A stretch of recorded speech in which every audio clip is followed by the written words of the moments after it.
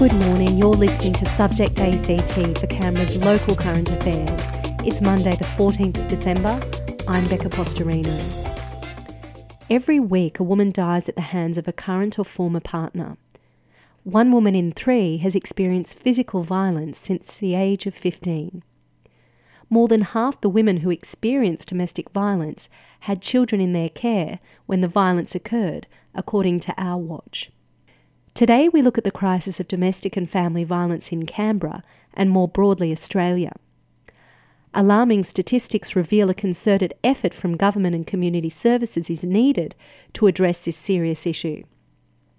Domestic violence includes, but is not exclusively, physical violence.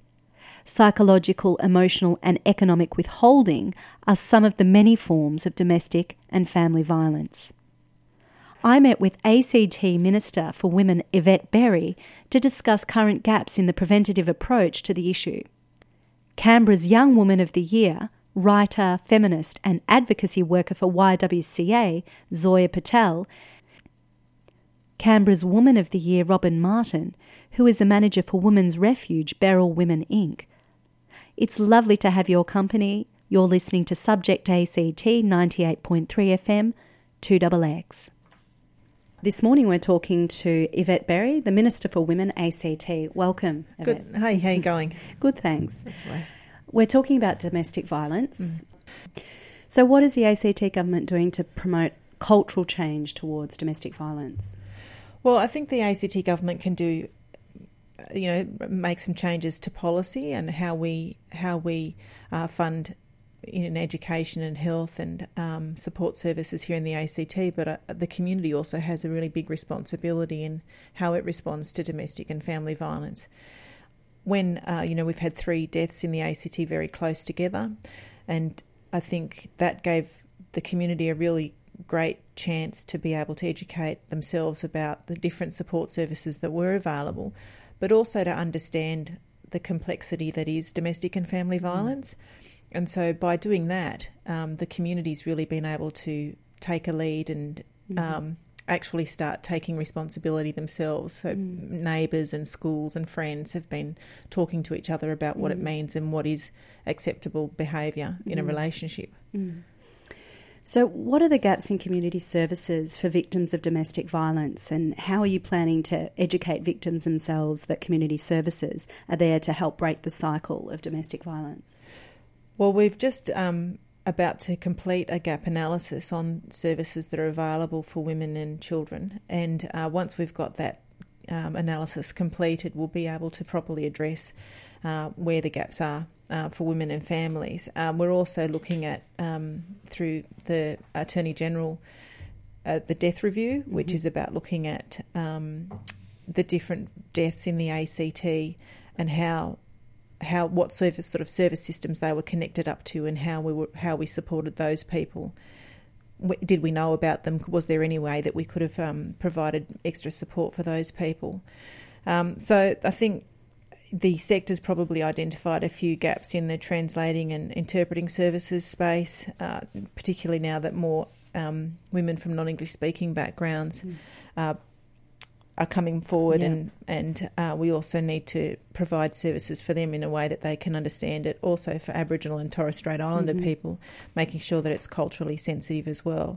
So I guess those are the couple of things that are coming out of the gap analysis. But once we've got that completed by the Office of Women, we'll be able to properly go to that next stage in how we properly look at different ways that we address this. I think the important thing also for us to all recognise is that this problem is not a new problem. It's been happening for a long time, and so it's not going to be something that we can resolve overnight. But I think there is definitely a will from all of the state and federal governments to look at properly funding this as an issue, and also the community is certainly want to do something about it as well. So when we have the community and the government working together, we're certainly making a good start. So how would an ACT domestic violence minister help to reform, if there were a domestic violence minister, how would they help to reform the current government response to domestic violence? Well, I think what I learned when I was appointed as a Minister for Women was that it's not that we're not doing anything right. So it's that everybody's doing really great stuff. We don't need to come up with something new. It's just that making sure the funding is going at the right place at the right time. So that's, I guess, where the government needs to look at how behaviour changes within our community and make sure that the funding goes in that direction. And that's what the support services have told me. It's not that we need to come up with a new idea. It's just making sure the funding is going to the right places. So it's funding allocation as opposed to... Well, it's funding allocation as well as addressing the right support services at the right time and making sure that people who have experienced family or domestic violence are supported all the way through their journey from the start to the end. And then we hopefully change the behaviour of young people so that they understand what a respectful relationship, and then in a generation's time, we might start seeing this turn around. Yeah. Let's hope. Yeah. Why is domestic violence such an issue in Canberra and more broadly Australia? What needs to change at the heart of it? It's understanding what domestic and family violence is. That's the first part of it. It is complex. It is more than just physical violence. And so there's a big education and awareness that needs to happen within our community to start with, and then providing the supports for people to change their behaviour that we really properly need to address the fact that the most people that are affected by domestic and family violence are women. We need to, be pretty honest with ourselves about that equality is still an issue in our community, and it's something that we still need to, as a community, address. And that's not something always that government policy can resolve on its own. So those things, working together with government, with the community, that will be the way that we'll be able to start turning domestic violence around, and that young people can grow up in relationships that aren't violent. So could you explain what the introduction of a national domestic violence order scheme means for victims and perpetrators of domestic violence? In simple terms, it's about states and territories and the federal government working together and communicating better with each other. Aligning. So that when you move states and territories, your experiences with the justice system kind of move with Flow you. with you. So that you don't have to keep going and applying again for an AVO or a DVO. It all goes with you. And that's been one of the big gaps that was recognised at the start when people were moving away to try and get themselves in a safe place, that the states and territories weren't lining up with each other. Yeah. How does the ACT government plan to provide early intervention services for families? So we've started already with the social and emotional learning education, which is the $615,000 that'll go to education and talking with children and young people from a very young age about education about what is a respectful relationship and how they identify whether or not their family is experiencing domestic or family violence. So I guess that's one of the things that that's probably one of the most important things that we'll see the change in the future of how people understand domestic and family violence is how our children understand what a respectful relationship is. How we treat women in our community, how we treat young people in our community. Those sorts of things are going to be the thing that really makes a change. So is this an important issue to you on your agenda as a Minister for Women? Well, I think it should be on the agenda for everybody if we want to be having a community that's safe for everybody, that we want to make sure that kids get to grow up and feel safe. They shouldn't be. Nobody wants this to happen. Anybody who's ever experienced domestic or family violence, all they want is for it to stop. Wouldn't it be great if it didn't start in the first place? Yeah. Yvette, thank you so much for joining us today. I appreciate your time. No problems. Thanks for having me on. Thank you.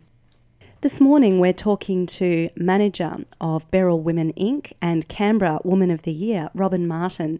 Welcome, Robin. Thank you. Just how much of a crisis are we in Canberra regarding domestic violence? I think Canberra's in crisis. Certainly Beryl feels like it's in crisis with the demand of service, the demand, whether that's providing support to women who are not residing in the refuge, as well as women who are residing in the refuge, but also women who are looking for support as a result of all the media coverage that's happened, particularly this year, you know, with Rosie Batty being named Australian of the Year. And the media around all of that, and the deaths that have happened this year as well. So and these are the reported deaths. That's right, that we know of. So, you know, demand has been high. We have not been able to meet that demand as a service provider. I'm sure if you spoke to the Domestic Violence Crisis Service that they would, well, I know that the demand for their service has increased as well. What does Beryl Women Inc. provide as a service? We've been around since 1975, so this year we celebrated our 40th birthday. We were the second oldest women's refuge in Australia, but with the funding reforms that happened in New South Wales last year, the oldest women's refuge, which was Elsie's, closed as a result of those reforms. So these are funding cuts. And the tendering process that they initiated. And how long had that service been around for? Well, that service was older than Beryl, so that just over 40 years, I think. So that now leaves Beryl as the oldest women's refuge in Australia. So we provide supported accommodation to women and children escaping DV. We're a specialist domestic violence service, and you know we work within a strength-based therapeutic framework, trauma-informed, because every woman and every child that's accessing our service is experiencing trauma on some level as a result of the domestic violence that they've experienced. What is at the core of this issue? Why is this happening? Why is this crisis? I think it's happening because men can get away with it. Ultimately, it's, statistically it's men that are using violence against women, but I think about it often because I don't understand it. Men use violence in the home because they can, and they do get away with it. You don't hear of men using violence within their workplaces. They have the ability to not do that. They certainly wouldn't physically assault or physically abuse a female worker that they're working with, a colleague. So from my perspective, I think it's about choice.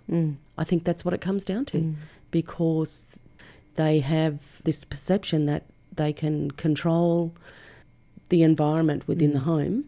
You know, the women that they're living with, married to or partnered with, and children. They do control, they verbally abuse, they physically abuse, and most cases they get away with it. Is it the concealed environment of the home? It's almost as if it's a sanctuary or a... It's a sanctuary. It's private. It's behind closed doors. It's behind closed doors, and most people don't.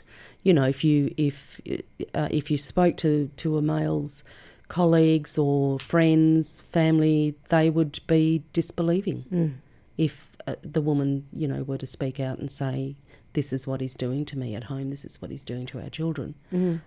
She would not be believed because that's not how he is perceived outside of the home. So where is this attitude and behaviour emanating from? You know, I think it's been part of the Australian culture.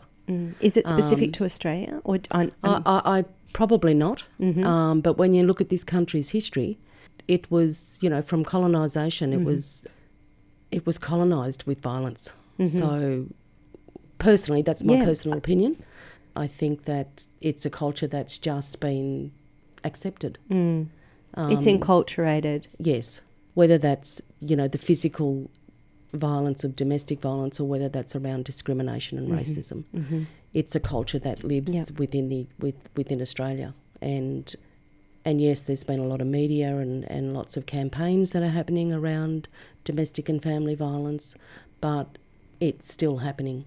And it's increasing. Women are, you know, with the current media coverage that we've had over the last 2 or 3 years, particularly with some high-profile deaths that have happened in across the country, and certainly with Rosie Batty's being Australian of the Year this year, women are becoming more aware, more empowered, and are seeking support. The thing that I've noticed over the last 12 months, when I talk to women, or when we talk to women at the refuge, if they're not being physically assaulted, they don't see the others. They don't identify the other types of violence that's happening in the home. You're talking about psychological abuse, emotional, verbal, financial.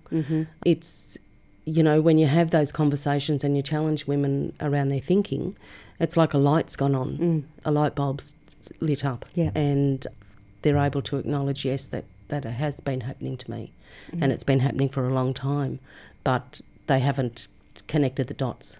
So, and because there's been a lot of awareness around verbal abuse and financial abuse and emotional, women are starting to question their own situations. Robyn, thank you so much for sharing such a complex issue with us. Thanks for your time, Robyn, and I look forward to chatting to you about this. Thank you. Thank you.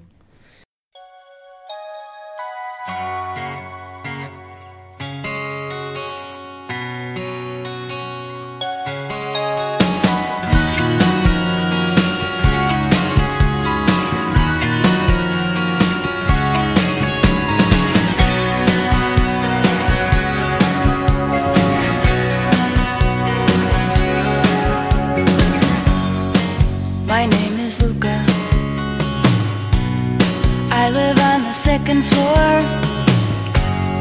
I live upstairs from you. Yes, I think you've seen me before. If you hear something late at night, some kind of trouble, some kind of fight, just don't ask me what it was. Just don't ask me what it was.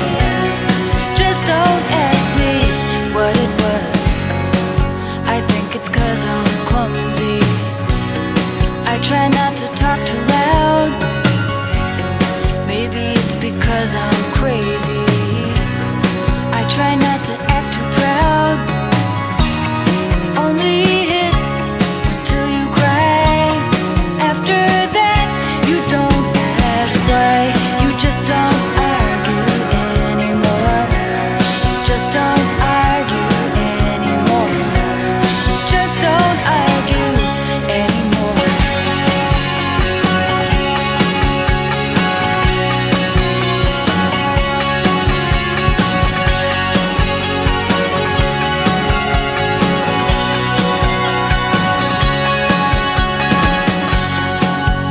Yes, I think I'm okay. Walked into the door again. If you ask, that's what I'll say. And it's not your business anyway. I guess I'd like to be alone, with nothing broken, nothing wrong. Just don't ask me how I am. Just don't ask me how I am. Just don't ask me how I am. My name is Luca. I live on the second floor. I live upstairs from you. Yes, I think you've seen me before. If you hear something late at night, some kind of trouble, some kind of fight, just don't ask me what it was. Just don't ask me what it was. Just don't ask me what it was. And they only hit until you cry. After that, you don't ask why. You just don't argue anymore. Just don't argue anymore. You just don't argue.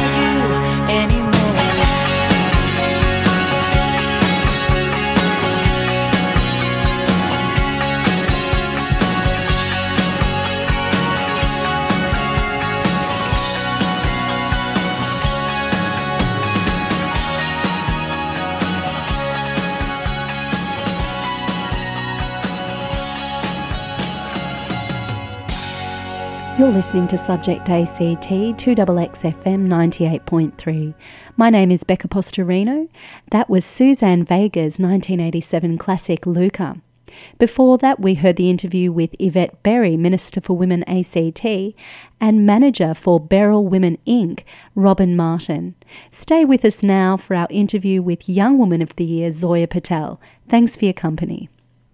Today we're talking to a very inspiring young woman, Zoya Patel. She is the Young Woman of the Year, Canberra.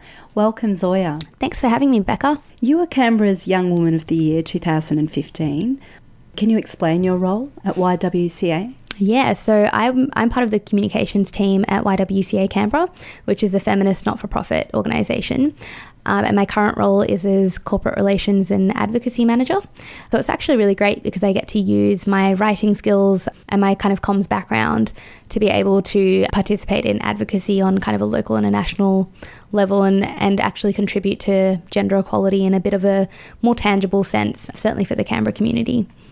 So how important is community support in tackling an issue like domestic violence? I think it's incredibly important. I don't know if you've had a chance to see it, but Our Watch recently released a framework on the prevention of violence. So it's the first ever framework for primary prevention. Mm-hmm. And one of the key things it highlights is the need for that whole of community approach. Mm-hmm. So it's about, tackling the issue in schools, in communities, in households, and as a society kind of as a whole, and acknowledging that it is everyone's problem. And I think community organisations like the Y play a really important role because we see the impacts of domestic violence and violence against women at the front line through our housing support work that we do. And then we also see at the advocacy level some of the key issues that need to be addressed to be able to actually end the violence against women epidemic that we're seeing at the moment. So we have that ability to say, well, here is the evidence and here are the real life experiences that we witness, and these are the things that we think tangibly need to be addressed to be able to change the situation. And I think a really great thing about the Canberra community sector environment, and certainly around violence against women, is there's a lot of collaboration, and also to pay respect to the 78 women who've lost their lives as a result of violence in Australia. So there's lots of information about that on our website. This year? 78 women this year? 78 this year, which is frighteningly close to what happened last year. And I think what it really demonstrates is that the issue isn't going anywhere. And in fact, all the heightened awareness is fantastic. But part of the problem is that the more awareness raising we do, the greater pressure that places on frontline services who get an increase in calls. And if we're not increasing the funding that we're providing to those services, what are we doing for the women who are actually suffering domestic violence in the home? Now, what is at the heart of the domestic violence issue? What do we need to do to actually work out of this crisis? I think it's really well understood now that the root cause of violence against women is gender equality. So we know that 1 in 3 women are likely to experience violence in their lifetime, and it's a range of different issues that impact through gender equality that eventually lead to violence against women. But largely it's a gender inequitable attitude, and also the pressure on men to be dominant and maintain control in their relationships. And I actually think that we actually know a lot of the key things in terms of policy and funding changes that need to occur to support victims of domestic violence. But if we actually want to prevent violence, then we need to look at primary prevention and effective respectful relationships education for young people. Because there's some really troubling reports that came out this year about young people's attitudes towards violence. And I think it was 1 in 4 young people in Our Watch report said that they didn't think there was anything wrong with a young man when he was drunk, occasionally slapping a girlfriend during an argument, if things got out of hand. So that kind of attitude, is at one end of the spectrum, but you can see how that leads into the types of attitudes that result in domestic violence, and primary prevention is so important to address that. Do you think these attitudes are cultivated in the home, or do you think broader society also kind of echoes or reflects those values that are emulated in the home? I think that's such a chicken and egg question because, anything that gets enacted in the home can only occur out of the norms and the attitudes that have been entrenched in an individual throughout their entire life. So I think there's lots of different places at which we can kind of point the finger. Anything, we can talk about the media, we can also talk about our culture generally, we can talk about the lack of women in leadership positions and the lack of role models that we see for young men who might be, at risk of perpetrating violence. There's all these different aspects that we need to address, but critically we need to be working with children as young as 9 years of age to be able to make those changes now so that future generations don't have the same problems. Some of the insights that you've gathered from your position, your advocacy position at YWCA, from the women themselves, what are some of your significant insights? I think something that we're actually making quite public at the moment are that there are kind of 5 key areas that need to be addressed, and that need to be addressed both at the federal and local level to really see a change. So first of all, obviously primary prevention, so the implementation of consistent best practice, respectful relationships education, and actually making sure that there's something for young people as young as 9 years of age all the way through to being reinforced when they reach kind of teenage years. Better resourcing for frontline services, absolutely. There's a lot of pressure placed on services like the Domestic Violence Crisis Service to be able to work with all of the numerous calls that they receive. There needs to be, consistent and an increase in funding for those services.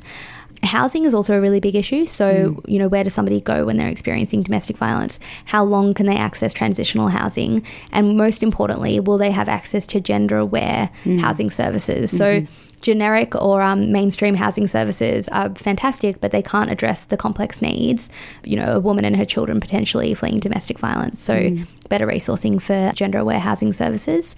Gender-aware housing. So do you mean to protect the women and children from victimisation? So, for example, the women's refuges that we're partnering with, Tura, Beryl and Doris, would all be gender-responsive and gender-aware housing services.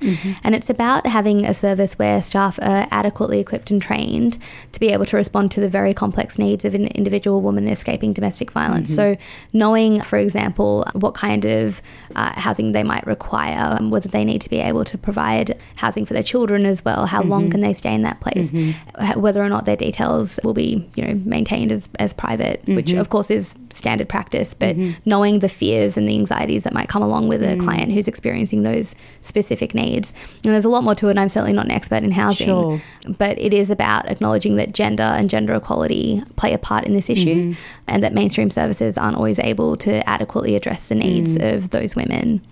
We've touched upon this before. Is it important to engage men in this issue, and how can we best do this as a community?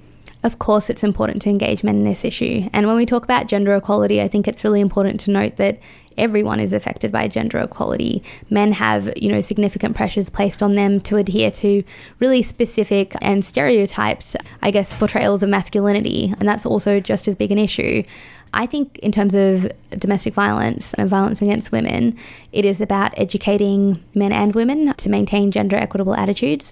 And I think it is also about providing appropriate support at the secondary and tertiary interventional levels for men who might be at risk of perpetrating violence, and ensuring that they're supported to, undertake the appropriate behaviour change programs and address those issues before they become further entrenched. I think that it is really important that we have prominent and high-profile men speaking out on the issue, and White Ribbon obviously does a good job in doing that.